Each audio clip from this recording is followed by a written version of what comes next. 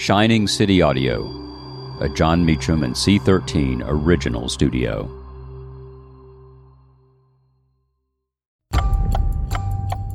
January 3rd, 1959, Alaska joins the Union. I'm Jon Meacham, and this is Reflections of History.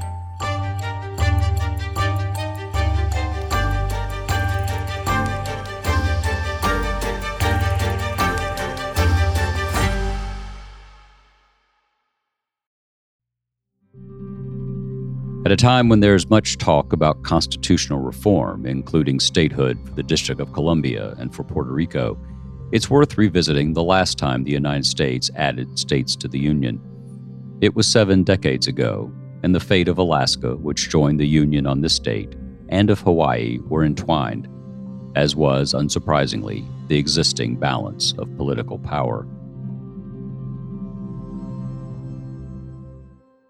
William Seward had arranged the purchase of Alaska in 1867.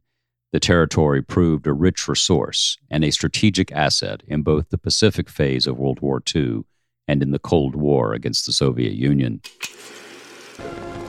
From Alaska, the Aleutian Islands stretched out invitingly toward a shrewd and daring enemy. The great Japanese air and naval base at Paramushiro was only 750 miles from Attu. Attu was only 1,200 miles from the mainland of Alaska. Statehood, however, was something else again.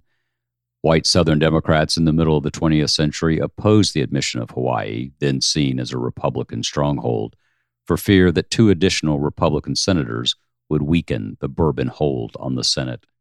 Alaska's cause benefited from the seeming GOP strength in Hawaii. The existing white Southern congressional powers hoped Alaska might balance out pro-civil rights votes coming from Hawaii. In the end, Alaska won statehood first. Hawaii would come later in 1959. Pro-statehood Alaskans themselves had long argued that the colonial control of their territory was fundamentally un-American.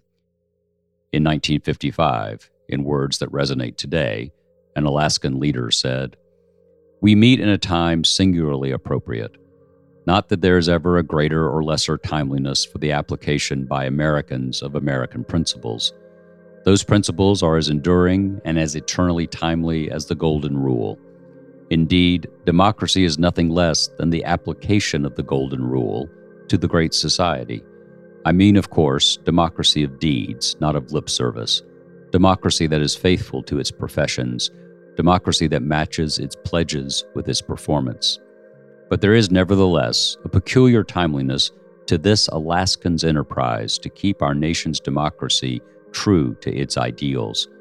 For right now that the United States has assumed world leadership, it has shown through the expressions of its leaders its distaste for colonialism. And this antipathy to colonialism, wherever such colonialism may be found, reflects a deep-seated sentiment among Americans. For our nation was born of revolt against colonialism. Our charters of liberty, the Declaration of Independence, and the Constitution embody America's opposition to colonialism and to colonialism's inevitable abuses. It is therefore natural and proper that American leadership should set its face against the absenteeism, the discriminations, and the oppressions of colonialism.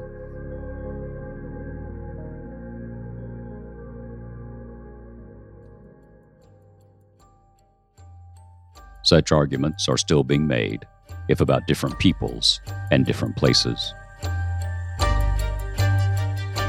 Thank you for listening to Reflections of History, a creation of Shining City Audio, a C13 Originals and Jon Meacham studio.